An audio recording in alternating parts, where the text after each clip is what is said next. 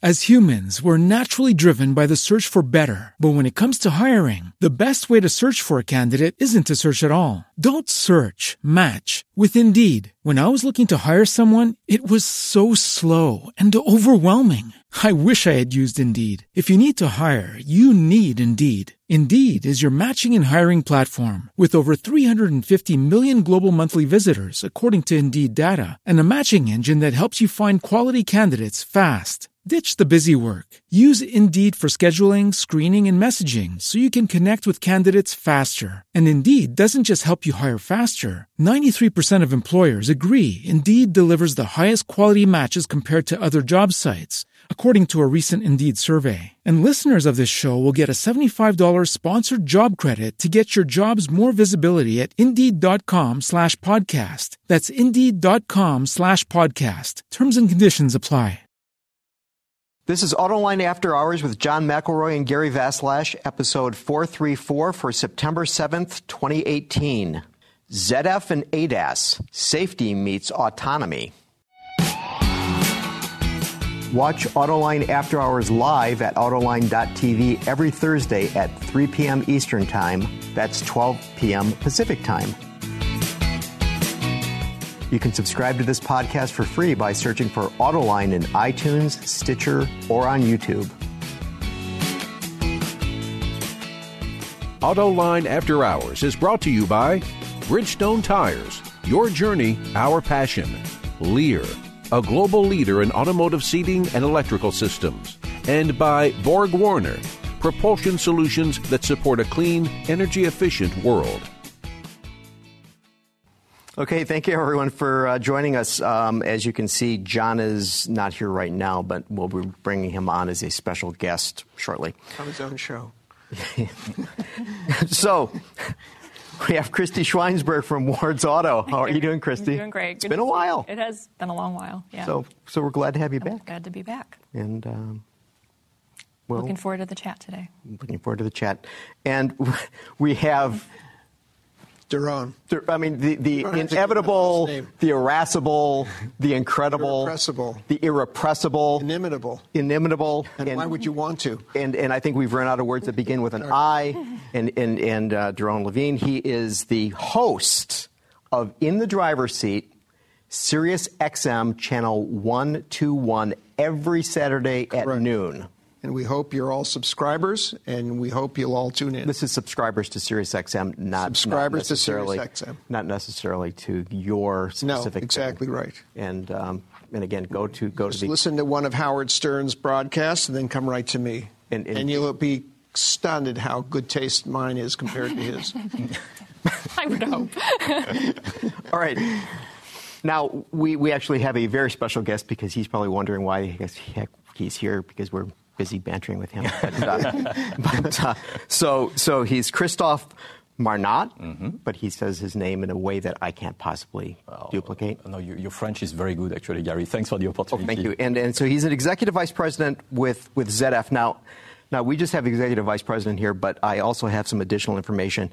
So you have global operation responsibilities for the global electronics business and occupant safety system. That's correct, yeah. Within the ZF Active and Passive Safety Technology Division. That's right, yeah. So basically, you have a big job, and much of it is related to safety, electronics, and autonomous driving. Is that correct? Yeah, you can say that, yeah. So my area is very much around, passive and active safety. So, if you think about what happens before a crash, so my business, develops and sells some cameras and radars to avoid the crash to happen, obviously. But then if unfortunately a crash becomes unavailable, we are able to provide some airbags, some seat belts to mitigate, the consequence of an accident. Yeah. So the passive part is the camera part and the active part is the airbag or the seat belt that keeps you... Well, the active would be the other way around. Sorry. Other way around. Okay. Exactly. So avoiding the crash, and the passive is what happens if, the crash is unavoidable.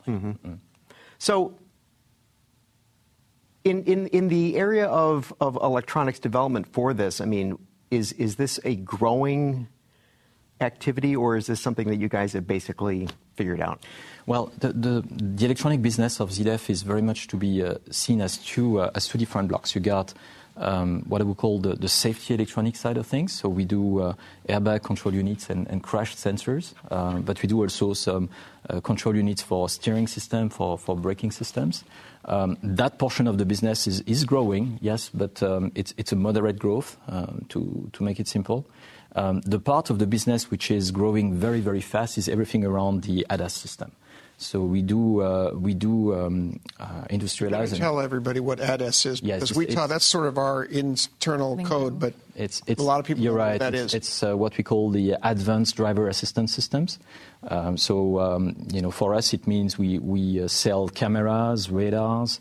We work on lidars as well to make sure that the vehicle understands what's going on around the vehicle. We also develop some central control units, simple ones, but also much more advanced ones to treat all the data that are collected by these sensors. And that's basically the two components that we provide, the hardware that we provide for these ADAS systems, but we also develop some functions to be able to interpret these signals from the environment, but also to do something about it, right? So, driving the emergency braking system, for instance. So we will basically process the information to give the signal to the braking system, or something is going wrong, you need to brake the car right now. Yeah. So you sense, think about it, and then do something with what you thought about. We like to talk about the chain see, think, and act, right? So see is everything that the sensors are going to do. So we see that, there is a pedestrian in front of you or an object in front of you. Think is we get the information on the central computer and we decide what to do about it. And then ZF also has a full set of actuators, the brake system, the steering system that enables us to avoid an accident or diminish the consequence of an accident, or control the brakes, or simply control the brakes. Yeah, absolutely. Yeah. So I'm interested in this because I've had these advanced collision warning systems, advanced collision braking systems. They all seem to work a little bit differently. Today, what is the state of the art in terms of being in a car, having an advanced system, having something in front of you, you're traveling at a certain speed, and avoiding a collision by you? If you've been distracted or don't brake fast enough, what is it today that your systems can do to prevent me from rear-ending a vehicle in front of me or crashing straight head-on into something that is immobile? It really depends. It really depends on the vehicles, I knew right? I wasn't going to get this straight. I'm sorry about that. But basically, you see the problem we journalists have? We are trying to explain this to the public, and nobody can explain it to us. Well, let's try to create a gradient, right, between a vehicle that doesn't have any assistance at all, and you still have some of them on the market, right, in certain places of the world. Sure. And obviously, the Ultra is basically the autonomous car, the L5 level vehicle in which you don't even have a steering wheel. That you don't have to operate because it's a robot that basically is driving. I'm not talking about that. I'm talking about a vehicle that you can buy today. That's where I'm going. You expect to drive and be responsible. That's where I'm going. So depending on the regions, depending on the regions of where the vehicle is sold, that AEB, so the automatic emergency braking, is a requirement in the US, for instance, right? Not quite yet. Not quite yet, but it's coming pretty close. Okay. Now, if you go in Europe, the Euro NCAP association basically is prescribing more and more advanced system that do more than only the AAB function. So if you look at the 2022 version of Euro NCAP that is still in preparation right now, we're talking about the possibility to identify that before the vehicle turns, that there is something in the angle that is potentially a danger to the vehicle. And so you have a very different approach to that. You need to have some sensors that are able to see that there is something going on in an angle. So this isn't only front, it's also side. Exactly. Side collision. So go ahead, I'm sorry. I'm sorry. Oh. So what I'm saying is that depending on the region you are and the more advanced your vehicle become, you need to be able to handle some situations that are more and more complicated. And that creates a technical challenge for us, which we have to raise simply. So, something like this, it comes with some sensors that are going to be able to see in the corner. So it could be a short-range radar or in the corner of the vehicle, or it could be a camera that have a wider field of view that needs to see that. And in general, I would say that the more complex these scenarios are, the more data you need to collect, the more data you need to be able to process to make the right decision. So that's the famous chain, see, think, and then eventually act. So I'm not trying to confuse you. I'm sorry, but what I'm trying to say is that depending on where you're looking at the world, the requirements from the market is different and has some impact in terms of the technology that we have to develop and then eventually to sell to our customers. Christy. Yeah. So I explained before we started that at Wards we're doing 10 Best User Experience Awards, and we've been testing all summer ADAS systems in vehicles. So I was in a vehicle this summer coming down Northwestern Highway in Farmington Hills. We have in Michigan what we call Michigan lefts, where you have to go to a divided median to make a left. And this woman pulled out in front of me, and my vehicle never paused. And I was wondering, is a profile of a vehicle today detectable, or what can your cameras see what can they see now, and what will they be able to see in the future? She was making a left, and you were coming straight, and she pulled out in front of you. Yes, she did. I hope you didn't have an accident. No. I was paying attention, because you have to pay attention with these. Yeah. That's true. You remain in control of the vehicle, Yes. by the way. So you're still responsible of what happens with the vehicles. I would say, again, it depends on the vehicle and the level of systems you have in there. I'm going to give you an example of the latest camera system that we brought on the market. It's a product we call the TriCam. Mm-hmm. So most of the cameras that you see right now on the vehicles, it's a monolens camera that have a given field of view and a given range for seeing the objects in front of us. With the TriCam, you come with 3 lenses on the same hardware. You got a traditional 52 degrees cameras. You have cameras that have what we call a fisheye lens that can see 150 degrees. So this is where it would have been useful in the situation that you mentioned before. And then we have what they call a telephoto. So basically a wide range lens that can see up to 300 meters ahead of the vehicle, but a pretty narrow field of view. So with this kind of products, you would be able to handle a much different scope of situation, much larger scope of scenarios that happen in everyday life, right? Mm-hmm. So, Christophe, isn't the thing, though, that, I mean, the camera is an object that is just taking in information, and what really matters is what is done with the information that the camera takes in. Yeah. So presumably any camera could have seen the car in front of Christy. I mean, but if it didn't interpret it and it didn't then send a signal to, a braking system or a steering system or what have you, that it wouldn't make any difference. Yeah, yes and no, because again, these sensors, are becoming more advanced and they can see more things in more situations, etc. But still, we believe that the closer we get to autonomous driving, then camera alone is going to be. It's not going to be enough to handle all the situations, right? We're going to need different sort of sensors in addition to what the camera can do. Mm-hmm. And this is where radars play a role, all sorts of radars. So I talked about the short-range radar to see the corner, what's going on in the corner of the vehicle. But you're going to also have some mid-range and long-range radars in front of the vehicle and potentially in the back as well. And then what everybody's talking about right now is what are we going to do with LiDAR, right? So radar are pretty common in today's vehicle for ADAS system, but when you get to autonomous driving vehicle, this is where most likely you're going to have the 3 sensors working together. And obviously they're going to collect a huge amount of information, a huge amount of data on the environment. And I forgot to mention that, by the way, by the time we get to that kind of technology, vehicles are communicating with not only each other, but also with everything around, right? Particularly in a urban environment. And all this information needs to be collected, needs to be processed by a central computer. And then after that, yes, the intelligence in all that is to be able to process the data and make the right decision. And this is where probably AI is going to play a role as well, so artificial intelligence. Are you beginning to work with AI systems at all? Yes, on 2 areas. So first of all, we have a partnership with NVIDIA, and actually we have brought to the market one of the first automotive application for an AI-compatible hardware with an NVIDIA chip on it. And actually, we're going to launch this product in production in 2021 with Chery. And actually, earlier than that, we've worked with Robotaxi. Yeah, with Chery. Yeah. The Chinese company. Yeah, exactly. Yeah. So it's Pro AI. It's a computer, right? That can really handle all this data volume. But more than that, is able to handle the function as what do I do in such situation. Yeah. So that's the think part. That's the think part, yeah. And this is where after that you send the information to the actuators and make the decision in terms of, do I brake the vehicle, do I accelerate, do I turn left, do I turn right, et cetera, et cetera. So this is a question from NC, who's out in the audience. Is V2X data integrated into the autonomous safety process as well? Well, yeah, that's part of it, yeah. So that's one information that we will collect and basically integrate into the central computer to make the right decision, yeah. So this would be things coming from municipalities? Anything. Actually, we even have, we work on pretty attractive stuff or interesting stuff. We have one product.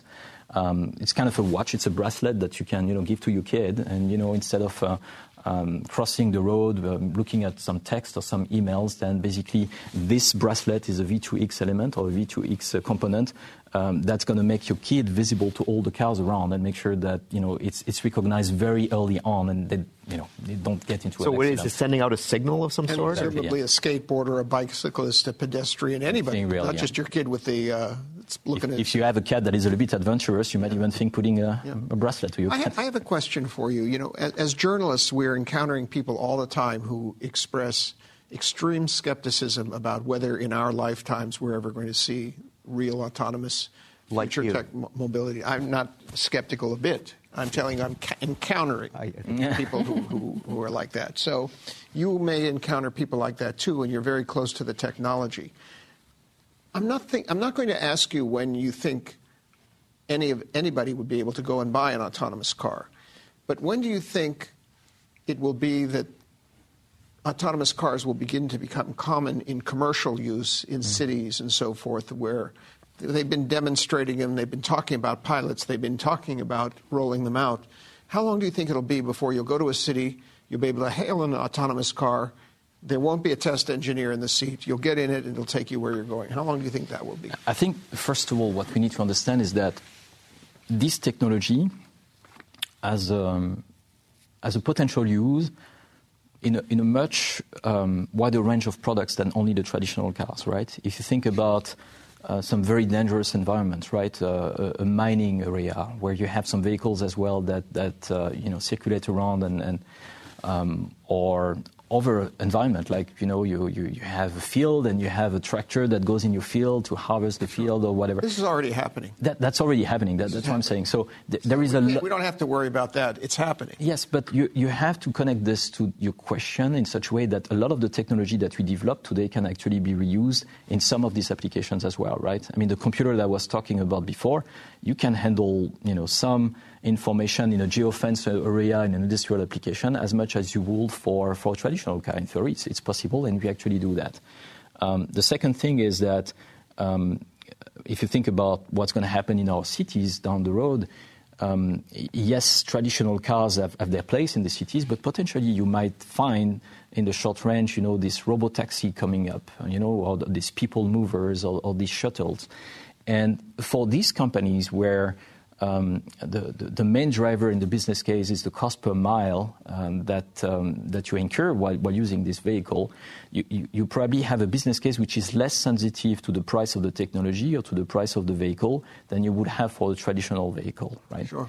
So, again, if you're looking for what is the number of traditional cars that are going to be equipped with L4 by 2030, it's very hard to estimate today. But I think everybody in the industry realized that it's going to be probably harder than we thought it would be a couple of years ago. But for this robotaxi company, for the shuttle company, for this cargo mover company, there is a very, very compelling business case. And then if you do that in a geofenced environment, in a speed which is not the speed that the traditional car is designed to operate at, then potentially you can have a technology which is simple, which is faster to develop, which is cheaper to develop, et cetera, et cetera. Long story short, I mean, it's a crystal ball, right? But by 2030, we estimate that we could see up to 5 million of those vehicles in the road in specific environments worldwide. Yeah. So what are the challenges? I mean, so ZF is a company that is making hardware and controllers. Yeah. Is it the hardware or is it the software that controls the behavior of the vehicle? I'd like to take your question from another angle and say, what makes the adoption of this vehicle mainstream, right? I mean, at what point of time, as a driver, are you willing to hand over the control of your vehicle to a computer, right? And we believe that this is linked to the safety, right? If you don't feel safe, this is basically the case you were describing earlier, Christy. If you feel that a vehicle will not be able to handle the situation that you have been in yourself, you're certainly not going to trust the technology behind this, right? And so all this safety is coming through what? It's coming through, first of all, the redundancy of the system that we're going to be able to apply to the vehicle, right?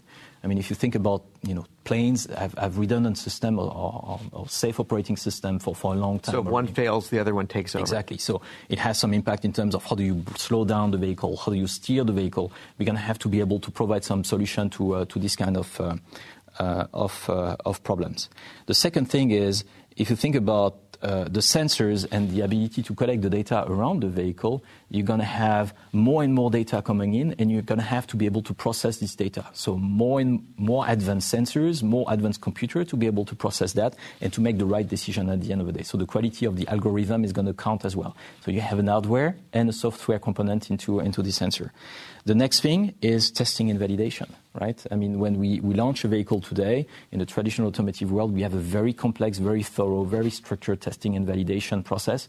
Now we are handling some scenarios that, become much larger number and way more complicated. We need to find a way to test and validate these scenarios to be able to launch on the market something that is solid.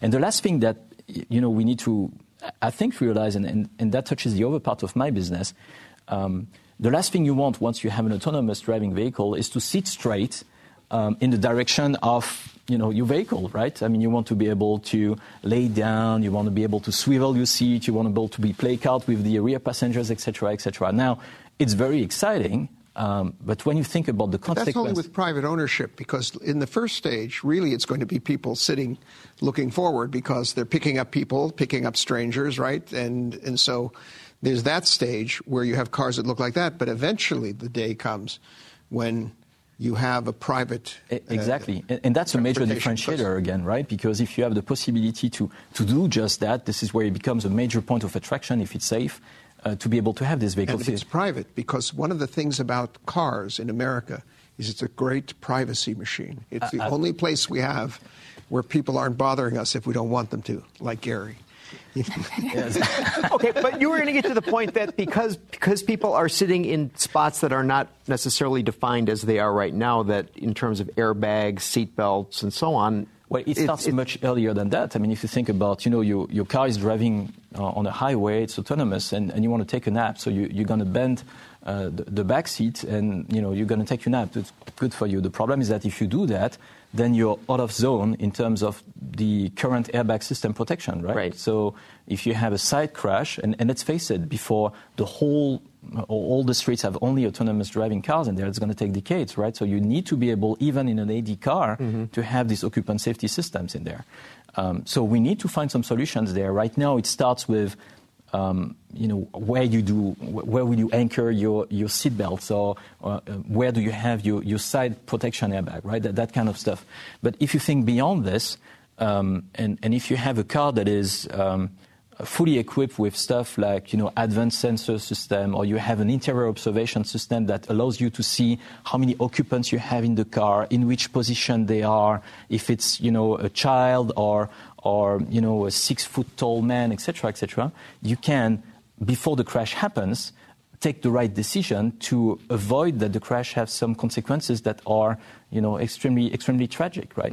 So I think that when we get to the point of bundling all this technology and work on what we call integrated safety within ZF, then it becomes something that is very attractive, we think, for the consumer basis. And this is where you will expect the volume for this kind of vehicles to rise pretty significantly. Okay, we have some questions here from the audience, and I want to make sure we get them while you're still here.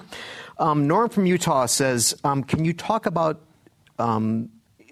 innovation truck in the last mile delivery? I don't know if you know about this. So we do have we work on this with ZF, and we actually showed to the press an interesting prototype pretty lately. So you need to imagine a situation where you have a small truck, a small delivery truck in a urban environment. You have one driver, and the driver is also the one that's going to take the package at the back of the truck and to bring it into the mailbox of the final customer. So instead of having the person, jumping, from behind the wheel to in the back of the truck, then to the mailbox, etc., the truck is able actually to follow the delivery man. And even in a position that if you realize that it cannot park where the mailbox is, the car is going to be able to, turn around the block and then pick up the delivery man when he's done with the delivery of the package and go from that. So that's the kind of solution that we can envision, and we are working actively on that. Okay. NC, this is a very good question. I like this one. Is data overload ever an issue for the automated vehicle? And if so, how is it addressed? I will say that if you think about the most advanced robotaxi companies we're working with, even the Pro AI box that we have designed with NVIDIA, we realized that we won't be able to stop with the generation we have. Actually, we're working on the second generation, and even there we realized that, depending on the sensor data that we're going to collect, we're going to need even more processing power than what we thought out. So is that a problem? Is that a constraint? Yes. Do we have a solution for it? Yes, we're working on it. So we think we do. Okay.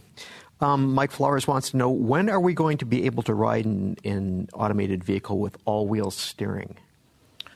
With all-wheel steering. So I'm glad to say that at least on traditional vehicles, we have an all-wheel steering solution with the ZF. We actually have what we call the AKC, which is a rear steering steer system. That's pretty fantastic, by the way, particularly when you are in a situation, when you have this all-wheel steering system, a situation when you need to avoid an obstacle on the road.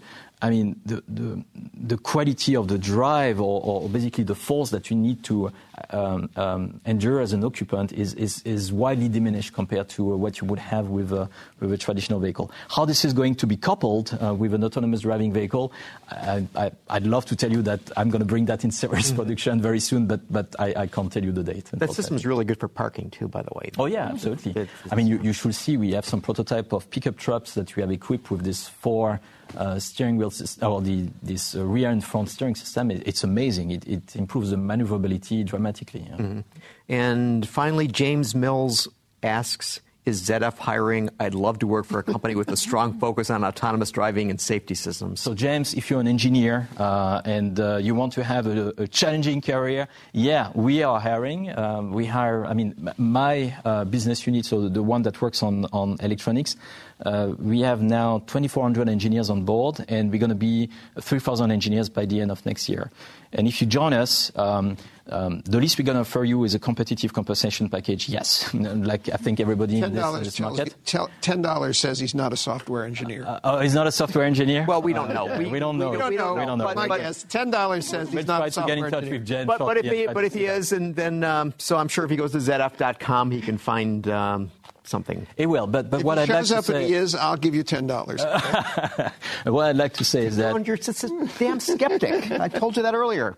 But what we should ensure to James is that if you join ZF, we're going to make sure that you're going to continuously train, right? And we're going to give you tools that allows you to pick and choose some training that we set at your disposal, and you're going to be able to continuously learn on what you need to do to continue to grow as a professional. We're going to make sure that you get some very modern communication tools. So we have within GE, we have podcasts that we publish on a weekly basis that allows you to know who the executives are, but also what are the latest news of Euro NCAP and all sorts of stuff that I'm sure you'll be interesting to listen to during your commute to work or during to commute to the office or wherever you want to listen to podcasts, by the way. And then on a quarterly basis, we bring... listening to this podcast, by the way. Oh, yeah, of course, on a standard basis. Mm-hmm. And then, obviously, we have, on a quarterly basis, we bring some external speakers. So not people from ZF, but people that bring a different view on the industry. And we bring them in one of the ZF locations. And you have the possibility to participate, ask your questions, and discover another point of view on the industry. And then we have this conference in different locations every quarter. And to be sure that you do not miss anything, we actually film this conference, and we give you the opportunity to download that, and again to have a chance to learn from that. So we try to do something a little bit different than what others do on the market. hopefully we are going to be an attractive employer for you too as well, James. But you're up against Silicon Valley, which is a big magnet now for engineers and software engineers especially. And this is a whole different culture. And we were talking a little bit about this before the show. Yeah. One thing this guy James is not going to be able to do is bring his pet to work, right? That's true. We don't have a bring your pets at the office policy. We're not trying to turn things into Silicon Valley here, although Ford Motor Company just said that it is going to renovate a big building downtown. Detroit is a cool place to be. You're in Farmington Hills, right? We are, yeah. Okay, but it's not far from Detroit, and so the culture, I think, of Southeast Michigan is changing somewhat. Do you perceive that? That's true. ZF is in the Silicon Valley as well. We have an office there, and so we have a point of contact there. Well, if you got a pet, James, you can go out to Silicon Valley. We'll see what kind of pet James has, right?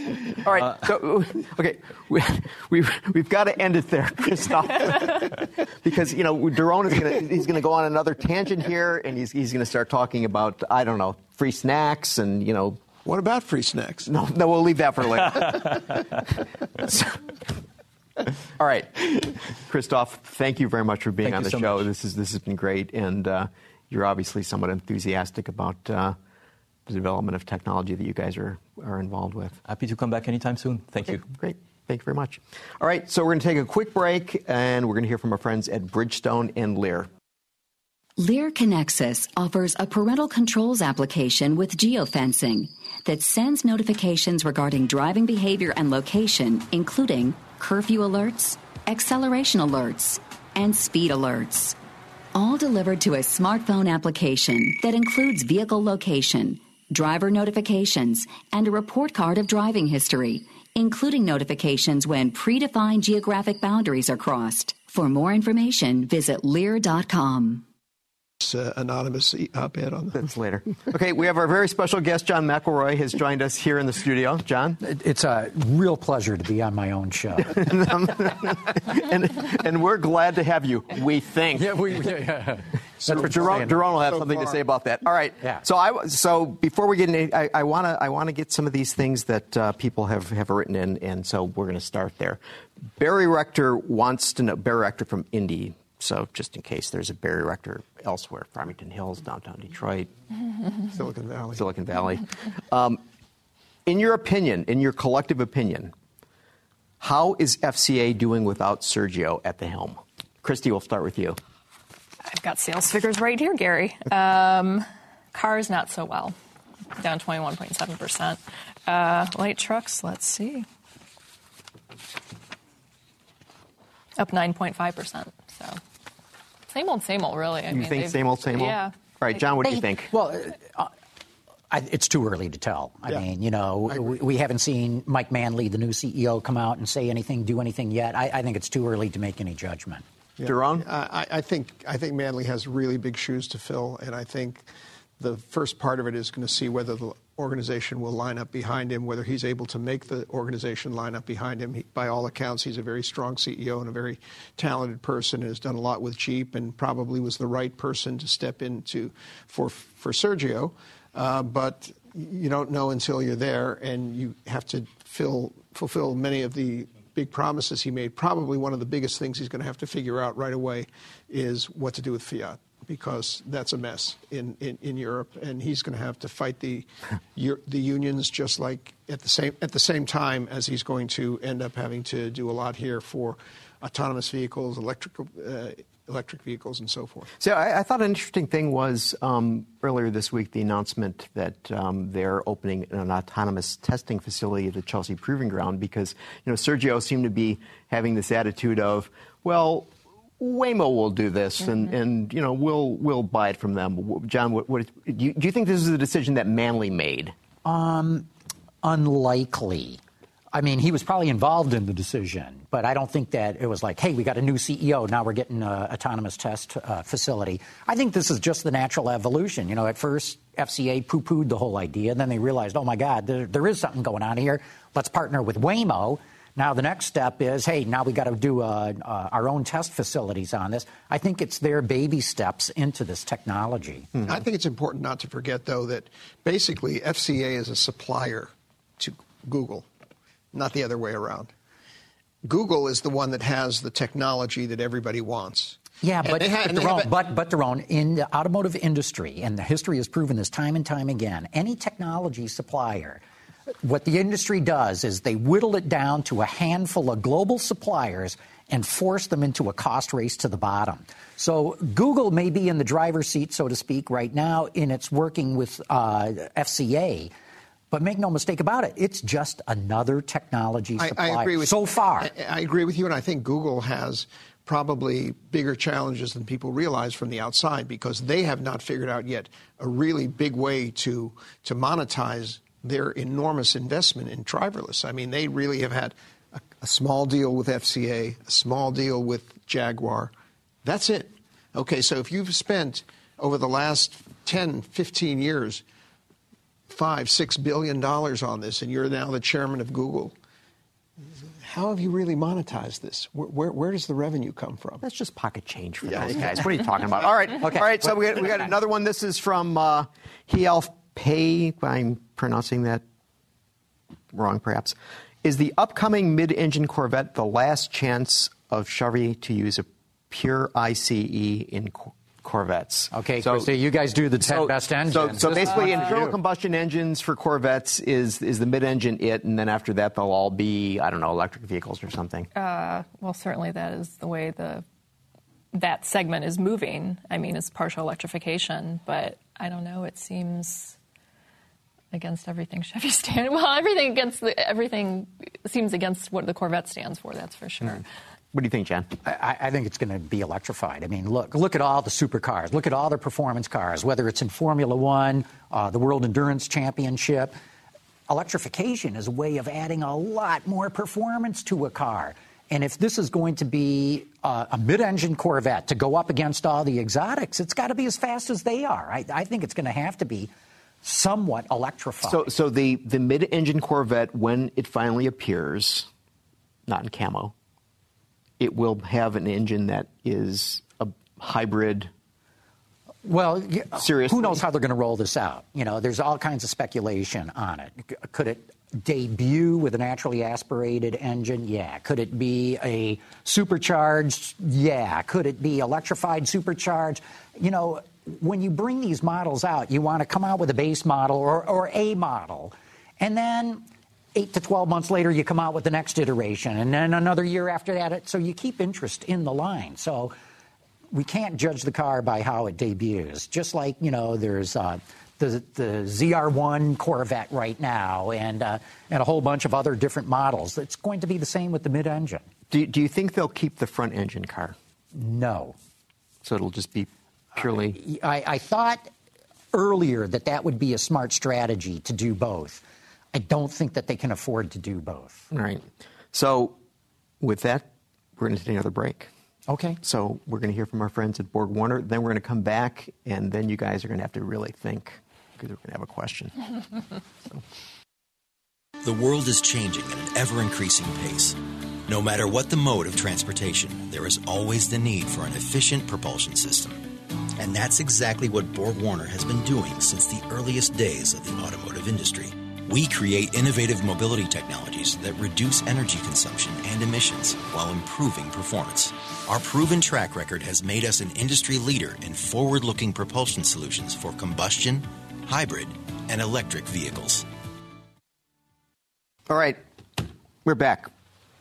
So, you know, one of the things that we've been talking about on the show a bit, and even it came up today, this whole issue of the last mile, and one way that people are addressing the first and last mile is through electric scooters, which we've talked about on the show. And in fact, that was one of the questions that we had in the Dr. Data segment. So because there's proliferation of these electric scooters, the question is, what cities embrace them and like them? So, Katie, please bring up the first thing. So, which city has the most positive perception of e-scooters? Atlanta, San Francisco, Chicago, San Jose, New York City, or Seattle? I'd say San Jose. Christy says San Jose. Daron, what do you say? I say Seattle. Okay, and That's a pure guess. Of course, they're all guesses. I'm going to guess it's the city that doesn't have them. that thinks they're great, because the cities that have them are up to here with them already. I don't think Chicago, maybe Chicago does. It's going to be Atlanta or Chicago. Yeah. I'll say, I was going to say Chicago first. I'll stick with that. So we have San Jose from Christy, Chicago from John, and Seattle from Daron. Yeah. Okay, and the answer is most positive perception, Atlanta. I should have changed my mind. They don't have them. Or they do have them. I think they have them. Okay. Has anybody in this room ever been on one? No. All right. Okay. All right. Now we're okay. So the 79% have this positive feeling about e-scooters. Okay, but now we're gonna flip it around. Which city has the least positive? New York, probably. Most negative. So we have Chicago. So we've taken out Atlanta. So you say San Francisco. Yeah, I'm with Daron. San Francisco. I'd say New York because it's just so congested already in New York. Well, sorry, Christy, because the answer is San Francisco. That and this goes to your point of the cities have them. They have them. So, they hate them. So 52% of the people in San Francisco are not having a positive attitude about these things. So it was a good idea gone wrong, basically, right? Well, no, it's a good idea that's just been thrown out there with no rules, regulations, accepted way of using it. It's just people zipping all around, dumping them anywhere, and that's when others get irked about it. I saw it down in Scottsdale last year. I went there. They had a bicycle venture where you could leave the bike wherever you wanted to. They were like litter. The whole landscape is littered with these bicycles where you could leave them. Mm-hmm. Somebody can pick them up, and I think in a way the IT allows you to do that because you can't really ride it without paying it for it. And so people would just take it to where they were encouraged to. But other people who weren't using these bikes said, "Hey, everywhere I go, I see bikes lying around." Were there any in craters? Just all right. So, Christy, you've done your homework, and you have. So we had sales this week. We did, yeah. And so, what's your overall assessment of how sales did? Cars keep going down, and light trucks keep going up. I mean, it seems the appetite's insatiable for light trucks, and people are just really cold on How do you do cars. The sales for General Motors without General Motors disclosing their sales? I don't get it. They're the biggest player in here. We might have a special arrangement. Oh, you do estimates, okay. We might have a special arrangement as well. You have a special arrangement? For our subscribers, yes. Oh, for subscribers. Yes. Okay. But just to echo what Christy said, car sales, passenger car sales, at least as defined by Wards, fell by 90,000 units last month. That's the big. I've been tracking this month after month after. This is the biggest drop ever. And the truck category now accounts for 70% of all vehicles sold in the U.S. Some of that might be self-fulfilling, though, because production of cars has been taken down. So they're producing fewer cars. Right. They're producing more trucks and crossovers and things like that. Correct. And as a result of that, if you go to your local Ford dealer or Chevy dealer, you can see it around here. I mean, it's nothing but crossovers and pickup trucks at the local Ford dealer. But the total number of vehicles sold is also somewhat down, right? We're up 1.1% for the year through September. Yeah, for the month, it was flat. It's flat for the year. I think there was only 6,000 units difference between August this year and August last year. But remember, August last year is when the hurricanes hit later in the month, so that disrupted sales.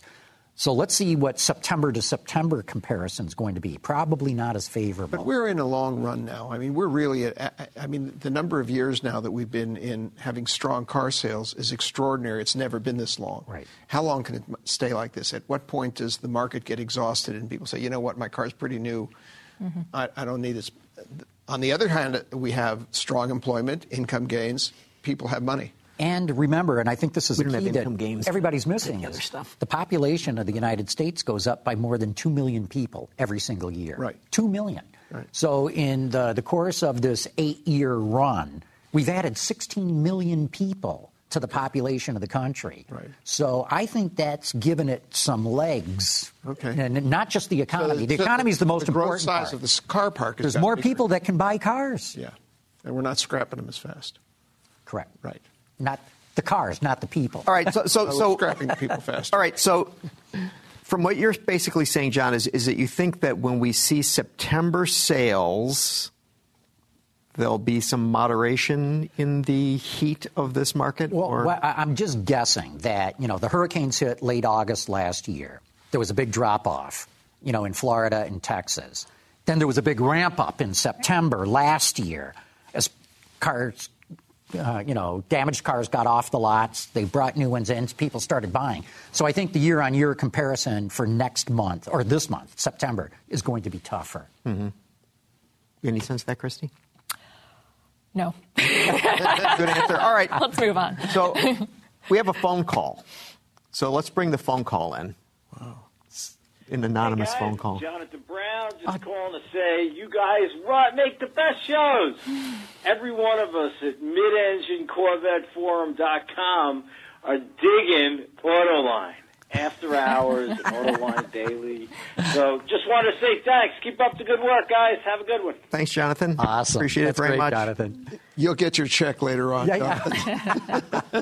I hope Check is in the mail, Jonathan. Giveaway. So I was reading the Detroit Free Press this morning, and there was a story by Phoebe Wall-Howard, who has been on Autoline After Hours, and lo and behold, I saw quotes from John in this story. Mm-hmm. And it was about the situation at Ford and the $11 billion restructuring that's going on. So tell us what you think is happening at Ford, John. For those of us who don't get the Free Press. So. Okay, so Wall Street's really down on Ford right now. Their earnings are going nowhere. They fired their last CEO, Mark Fields. They brought in this new guy, Jim Hackett. Everybody was expecting things to happen, and nothing's happened.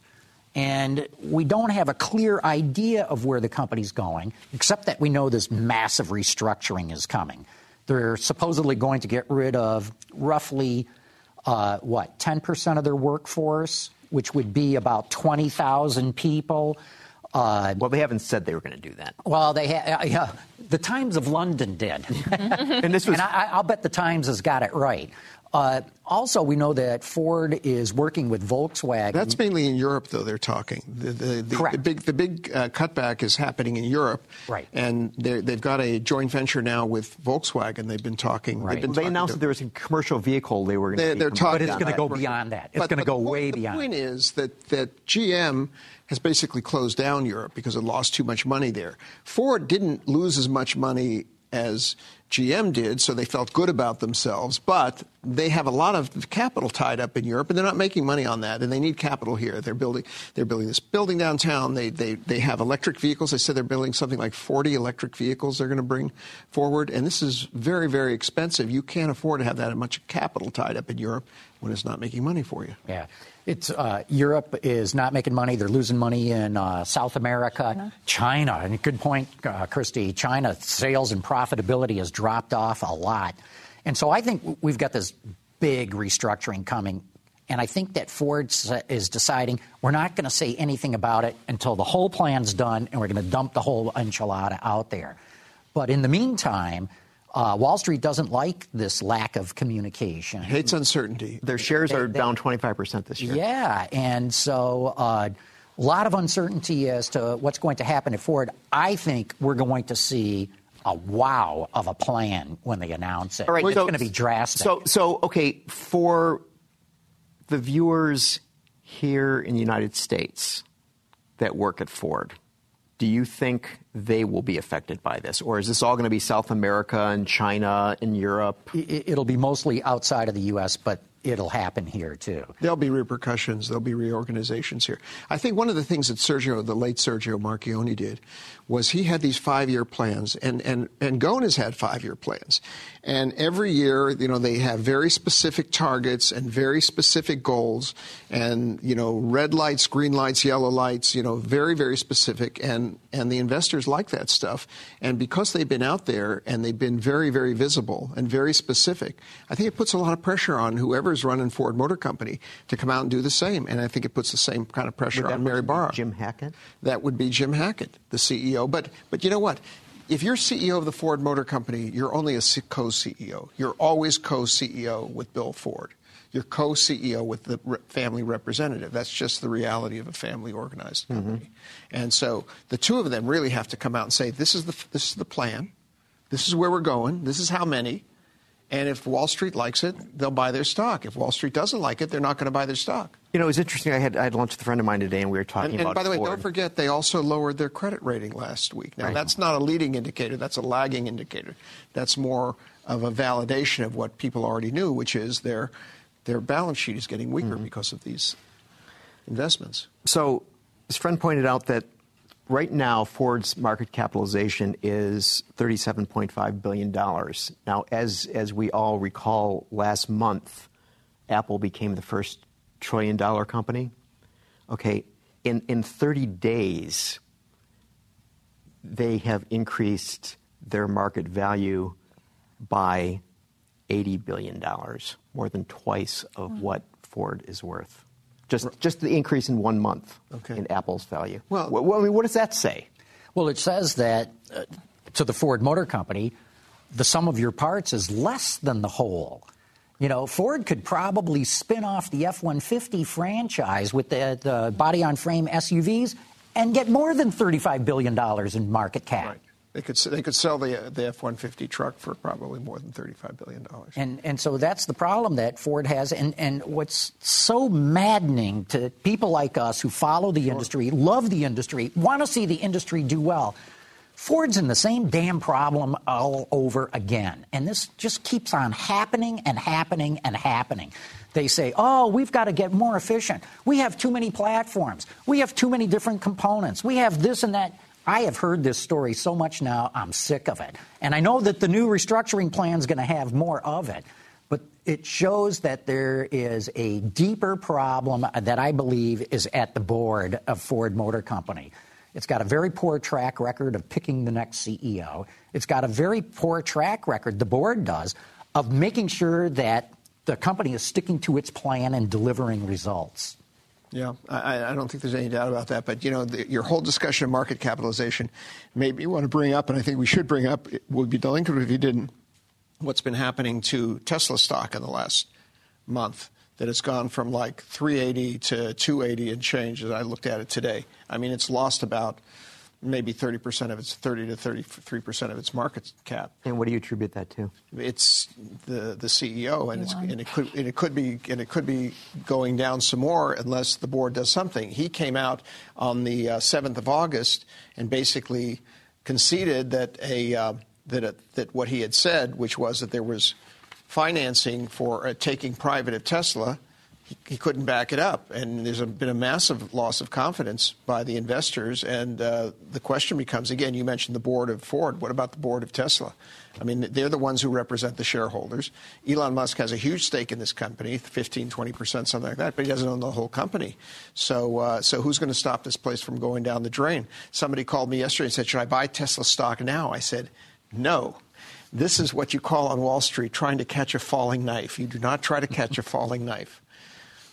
But they have the number one selling EV by many, many, many, many. Right. In fact, going back to sales. That's like being, called the tallest dwarf in America.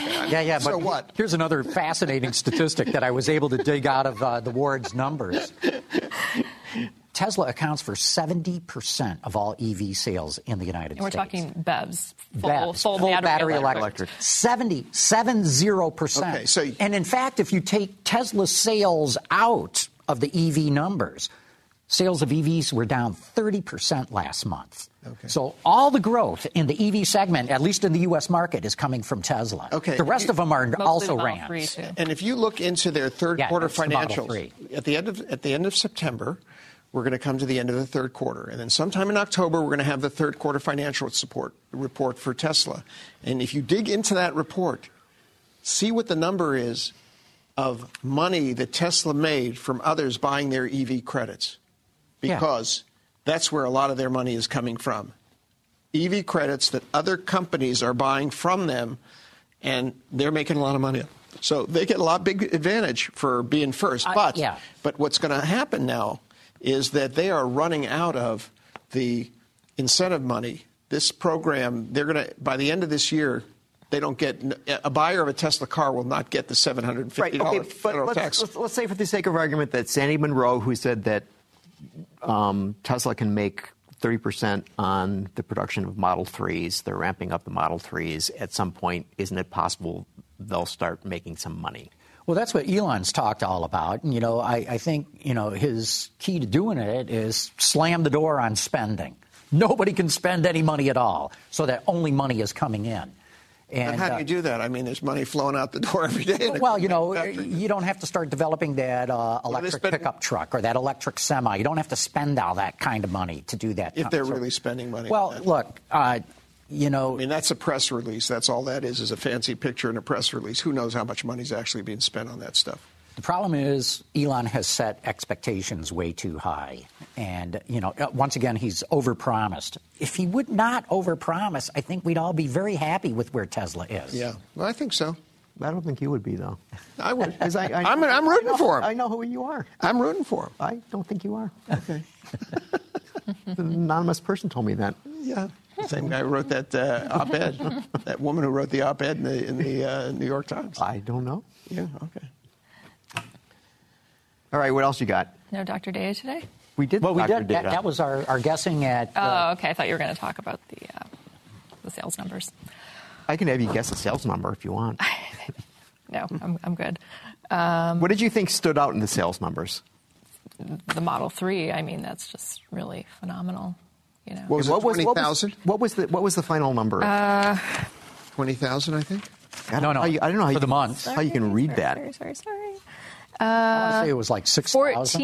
6,000. Yes, 6,000 Model 3, 1,300 12 Model S's. So for the year, they've sold 35,706 Model 3s and 14,776 Model S's.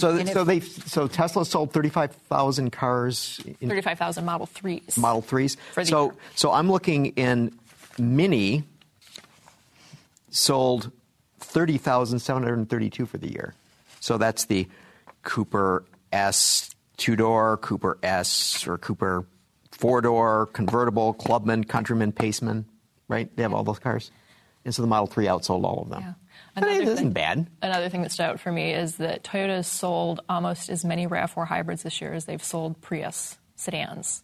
So the sedan is the Prius that everybody knows, basically, the traditional body style, which used to be, at this point in the year, they'd be on their way to 100,000 sales of that vehicle, and they're at like 35, and the RAV4 hybrid's at 32-something, and it's just, again, showing the movement away from cars toward light trucks. Or, as Don would say, it's the design of that Prius that he... That's a factor. I don't think that helps the Prius exactly right. Yeah. But, no, Chrissy makes a good point, is that the RAV4 hybrid is on fire. That thing is really selling well. Mm-hmm. Mm-hmm. What's your take on that, Daron? Look, there's no question that the CUV trend has taken over. The question is, at what point others are going to drop out of the sedan market? I mean, it takes a lot of guts to say, okay, we're not going to make the Chevy Cruze anymore. But at what point do you say something like that and say we're going to come up with a new vehicle, new name, or a redesign of the Chevy Cruze that's a CUV? Because it's not that hard to do from an engineering standpoint, right? You have the architecture of it. What people don't like is the 3-box silhouette. So you stop the 3-box silhouette, you call it something else, and you make it more like what a smaller version of what people like, the Equinox, I guess. How did the Equinox? You're allowed to tell a non-subscriber if you don't mind. Yeah. Not allowed. Sorry. You almost tricked me, Dora. Can you characterize it, though? Did the Equinox do well? I believe it's doing well. Yeah. Which one would expect. It would be like impossible for a vehicle in that category not to do well. But my point is, why are you still making Chevy Cruzes if it's so hard to sell them? Well, the sales keep dropping for all passenger cars. They're still going to sell, 4 to 5 million this year. You just don't walk away from that. No, you can't walk away from a market en masse, but you could look at what kind of pricing you're getting versus what kind of pricing, let's say, Toyota Corolla is getting and say, okay, our net margin is falling. We can't afford to do that. We need to bring the net margin up. The way to bring the net margin up is to put a car out there, a crossover out there that people want, with clever features, a lot of safety devices, new styling, that sort of thing. Well, but here's the thing. There's still a lot of people buying Camrys and Accords and Civics. Yeah. Where is the point where you go, we don't want to invest in a new one. We're not at that point yet. Right. But what I'm wondering by the way, Toyota and Nissan and Honda, they say when some of these other laggards get out of this market, it's going to only make this better. Yeah, maybe. That's their spin. Yeah. I looked, Toyota, Honda, and Nissan each saw their passenger car sales drop by double digits last month. Of course they did. And so what my question is, when does the pass car segment bottom out?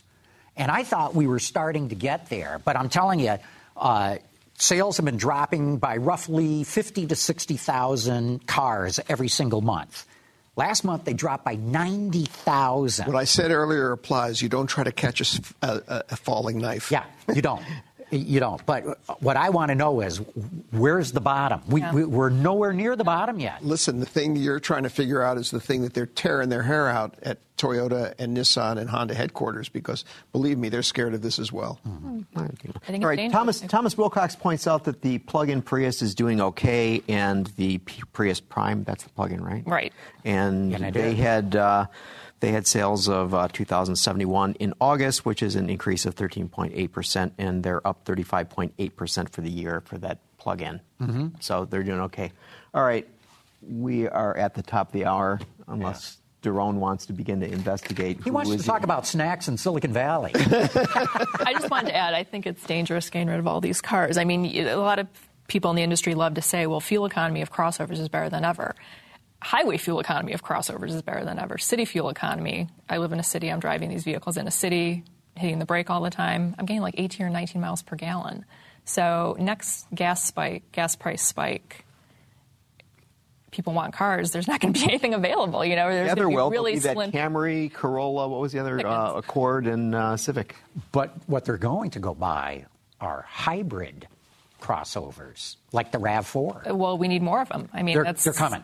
They're all coming. Yeah. Well, and we're going to see a wave of all right, we got one more question. This is Rick Bredner wants to know: will the Ford family sell to Volkswagen? No. Daron? He says no. Not unless they're forced to. I mean, the Ford family, had there been a bankruptcy in the last downturn, the Ford family would be out. So if they can turn it around, they'll be fine and they'll get to stay. But if they can't turn it around, they won't be in it. Christy, final word. I can't imagine. You can't imagine this not voluntarily. No. I agree with that. Not voluntarily. No. They'll give Ford a veer up. The answer is no. Yeah. What was it? John McLaughlin used to do these things. All right. So the show is approximately over. Okay. I want to talk about this Instagram thing one more time. Okay. So John, you've accumulated a lot of good swag over the years. Is this true? Yeah. My office is jam-packed with this stuff. So we got to get rid of it. So just... I'm going to take some when I leave today. No snacks. You probably got it. All right.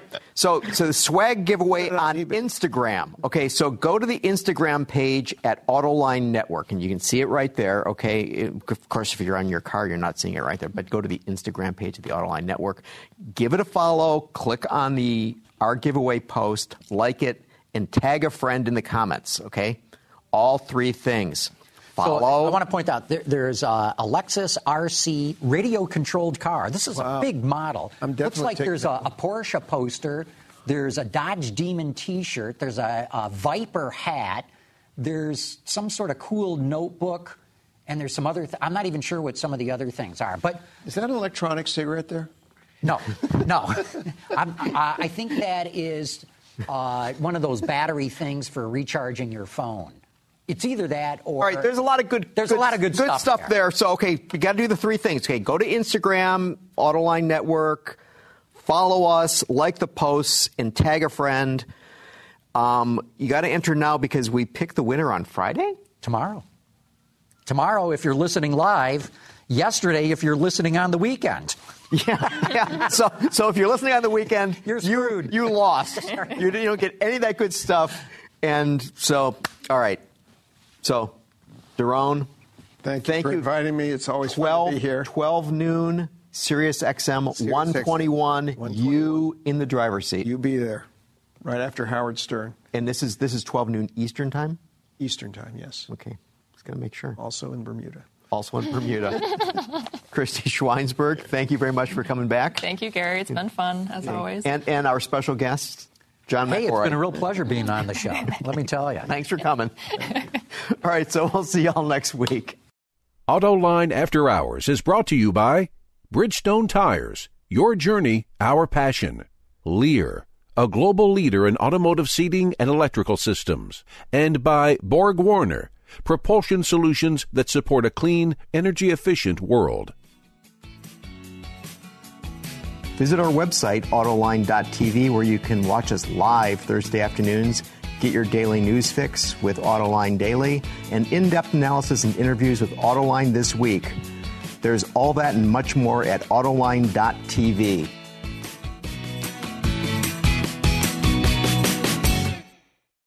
As humans, we're naturally driven by the search for better. But when it comes to hiring, the best way to search for a candidate isn't to search at all. Don't search, match with Indeed. When I was looking to hire someone, it was so slow and overwhelming. I wish I had used Indeed. If you need to hire, you need Indeed. Indeed is your matching and hiring platform with over 350 million global monthly visitors, according to Indeed data, and a matching engine that helps you find quality candidates fast. Ditch the busy work. Use Indeed for scheduling, screening, and messaging so you can connect with candidates faster. And Indeed doesn't just help you hire faster. 93% of employers agree Indeed delivers the highest quality matches compared to other job sites, according to a recent Indeed survey. And listeners of this show will get a $75 sponsored job credit to get your jobs more visibility at Indeed.com/podcast. That's Indeed.com/podcast. Terms and conditions apply.